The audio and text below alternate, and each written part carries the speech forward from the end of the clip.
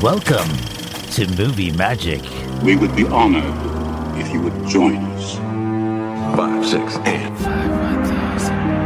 4, 1,000. 3, 1,000. I am the father. Frankly, my dear, I don't give a damn. are you one of those single-tier people?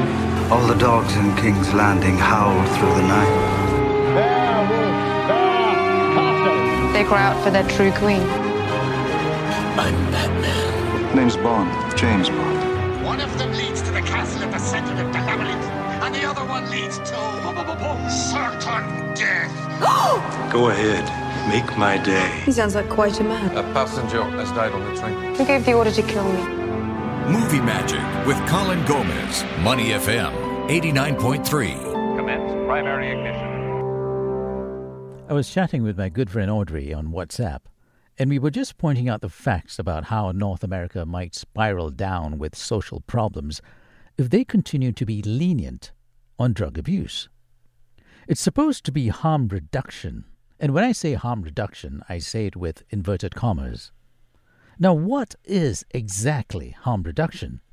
On a North American mental health website, this is what it says, and I'm just going to read out some parts of it. Harm reduction is an evidence-based, client-centered approach that seeks to reduce the health and social harms associated with addiction and substance use without necessarily requiring people who use substances from abstaining or stopping. Essentially, to a harm reduction approach is that it provides people who use substances a choice of how they will minimize harms through non-judgmental and non-coercive strategies in order to enhance skills and knowledge to live safer and healthier lives. Unquote. Now, there's more about this, but I'll just skip most parts because it's long. But the statement also says it has been proven and it is evidence-based. But so far, I have not seen, witnessed, or heard any success in this so-called evidence-based proven theory. The website also goes to say, and I'm going to read it, harm reduction doesn't just apply to the use of substances. We engage in harm reduction in our everyday lives to minimize a risk, such as wearing a helmet when riding a bike or enforcing seatbelts when driving in a car. Okay. I have to pause here for a bit. They are comparing drug abuse and saying it's the same as nicotine patches or drinking water when drinking alcohol and seatbelts and helmets, as if it's the same kind of harm reduction? Really? In my opinion, legalizing substance abuse, and I stress on the word abuse, is opening a can of worms in social problems. I'm sure you heard about the news of marijuana being legalized in certain parts of North America.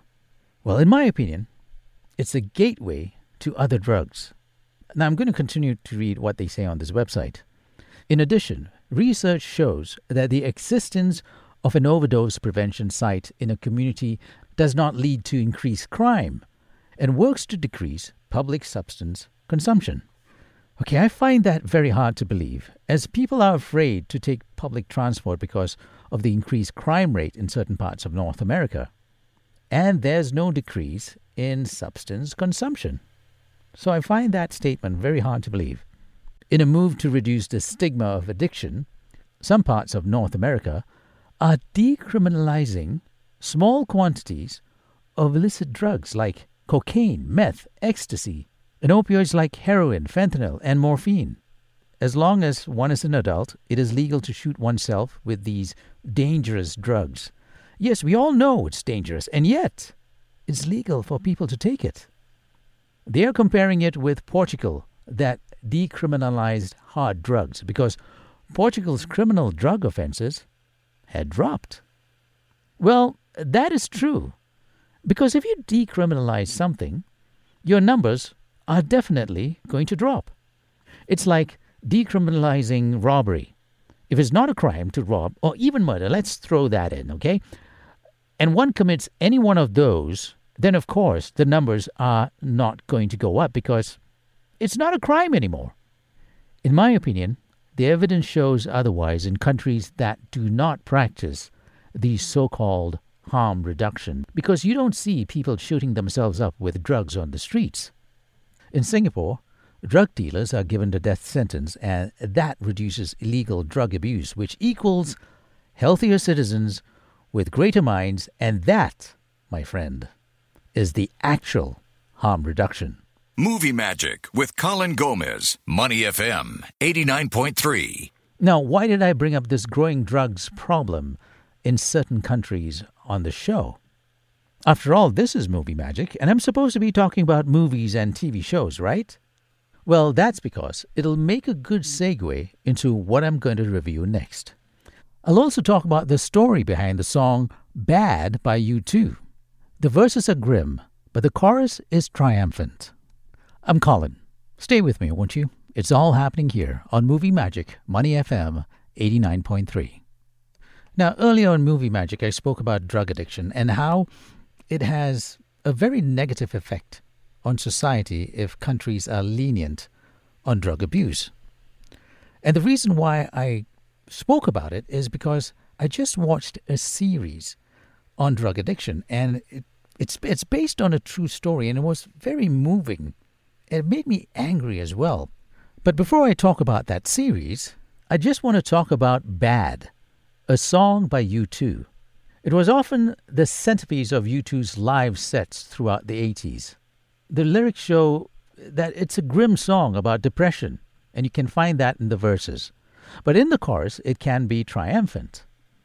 However, in 1987, Bono was introducing it as a song about addiction. In an article by RollingStone.com, I quote, "I wrote the words about a friend of mine. His name was Garrett Spaulding. And on his 21st birthday, he and his friends decided to give themselves a present of enough heroin into his veins to kill him." Unquote. Is that sad? Now, that was told to an audience in Sweden, and at a Chicago performance, he focused on the social effects of the drug, introducing Bad as a song about a drug called heroin. And Bono went on to say, and I quote, "That's tearing our city in two. That's tearing the heart out of the city of Dublin. Tearing the heart out of the city of Chicago." Maybe those cities in North America and other parts of the world that are legalizing drugs need to look around and listen to Bono before it's too late. Movie Magic with Colin Gomez, Money FM 89.3. So why is this episode on Movie Magic focused on drug abuse? Well, I recently watched a series titled Painkillers.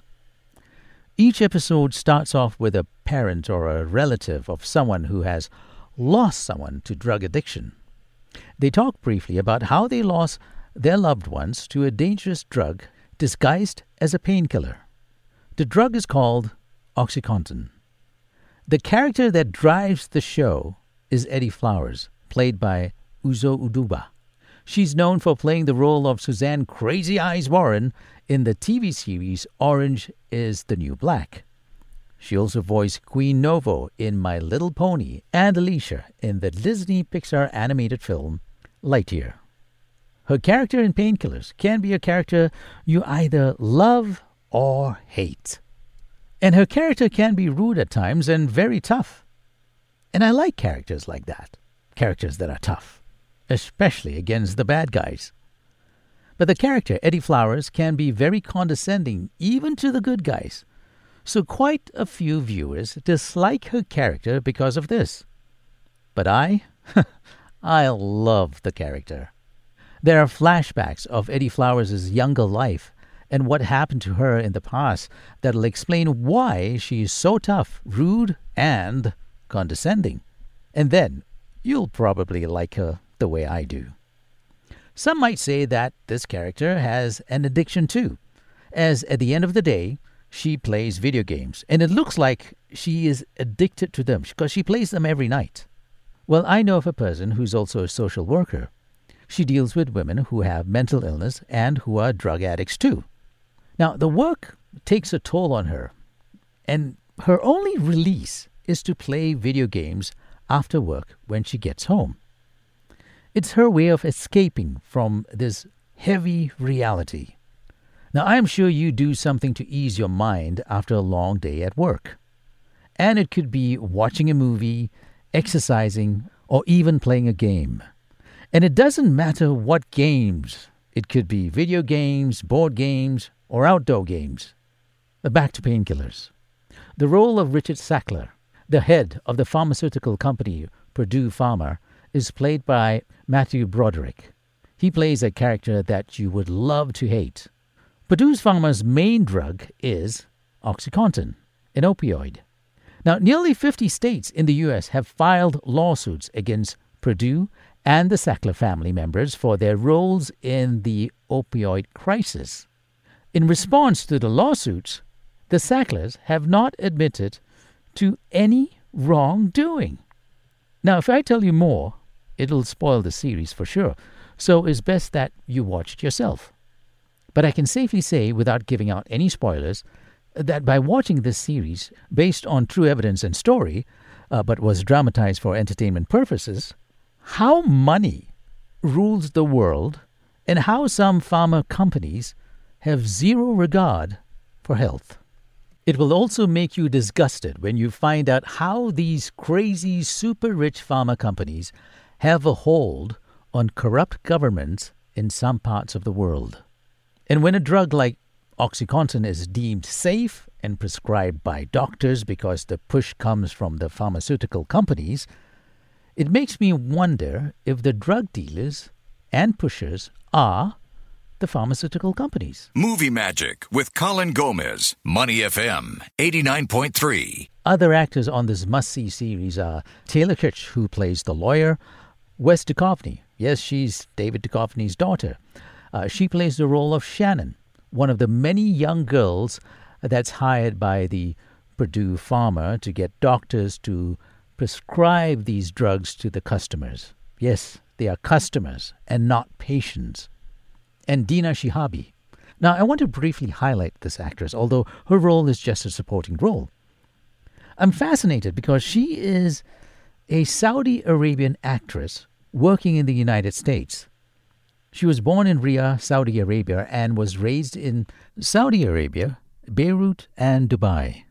She started dance classes at the age of 6, and at 13, she was known as the dancing queen of the United Arab Emirates. Dina performed in numerous school plays and was encouraged by her teacher, Nancy Mock, to pursue an acting career. Now, against her parents' wishes, at 18, Dina moved to New York City in 2007 and began pursuing a career in acting. This became a full-time profession for her in 2010. The next year, in 2011, she was accepted at both Juilliard and the Graduate Acting Program at NYU Tisch School of the Arts.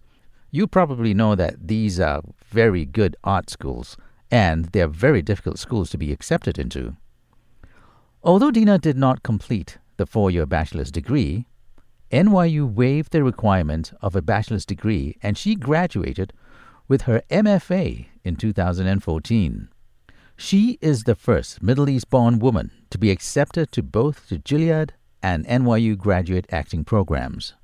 The first time I saw on screen was in Jack Ryan, where she plays an Arab woman, decked in a tudong or hijab. But in this series, Painkillers, she's always dressed up in a tight-fitting mini dress. Total transformation from the Arabic woman role she played in the TV series Jack Ryan. Movie Magic with Colin Gomez, Money FM 89.3. Painkillers is a 6-part episode series that starts off with a family member. Each episode starts off with a family member, like a parent or parents, siblings, or even a friend. And they're holding a picture of someone they loved that died from drug overdose. So it's very powerful. And it shows the reality of what's happening right now in countries that are lenient on drug abuse. Now, the series expresses how greedy and pushy a pharma company can be and how deceptive they can be by altering the truth. And although you might be tempted to binge watch, I urge you not to. Watch it one episode at a time, and then maybe have a discussion with someone you know, or your good friend or your spouse, on how we, as citizens, can stop what's ruining the minds of our next generation. When something is a quick get-rich scheme, it also has dire consequences. Now, be thankful that Singapore has strict rules, especially when it comes to drug abuse, and because of that, the social problems are not as terrible in countries that are lenient on drug abuse and dealers. The first and last episode of Painkillers, a book ended with Simon and Garfunkel's The Sound of Silence, which makes it even more powerful as it makes you wonder, who are silenced? The drug users, the authorities, the people fighting against drug abuse and misuse, or the minds of the people that own the pharma companies? Something to think about.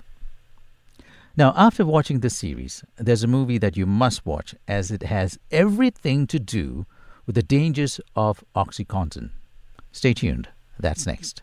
Movie Magic with Colin Gomez, Money FM 89.3. After watching the series Painkillers, you must watch A Good Person. Morgan Freeman's performance is flawless as usual, and acting opposite him is British actress Florence Pugh. She was in Black Widow, Hawkeye, the TV series. She voiced Goldilocks in Puss in Boots: The Last Wish, and she's also in Oppenheimer. Now, if I tell you the premise of A Good Person, it will ruin the whole experience of watching the movie, which can be found on Amazon Prime. But I will say that there are 2 lessons to be learned from the movie A Good Person. Don't be distracted by your phone while driving, and the other, stay far away from addictive painkiller drugs.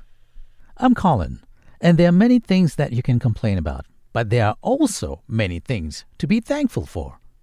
Just look around you in Singapore. It's clean, it's very safe, it's stable, there's racial and religious harmony, and you will not see people shooting themselves up with drugs on the streets. And that's a big thing. Oh, I nearly forgot. There's good food too. And I am thankful for the people behind the scenes of Movie Magic, namely Corey for the opening theme, Puishan and Jessica for the admin work, Raushan the program manager, and Loretta the program director. Without them, this show won't be possible. And I'd like to thank you too as well for tuning in.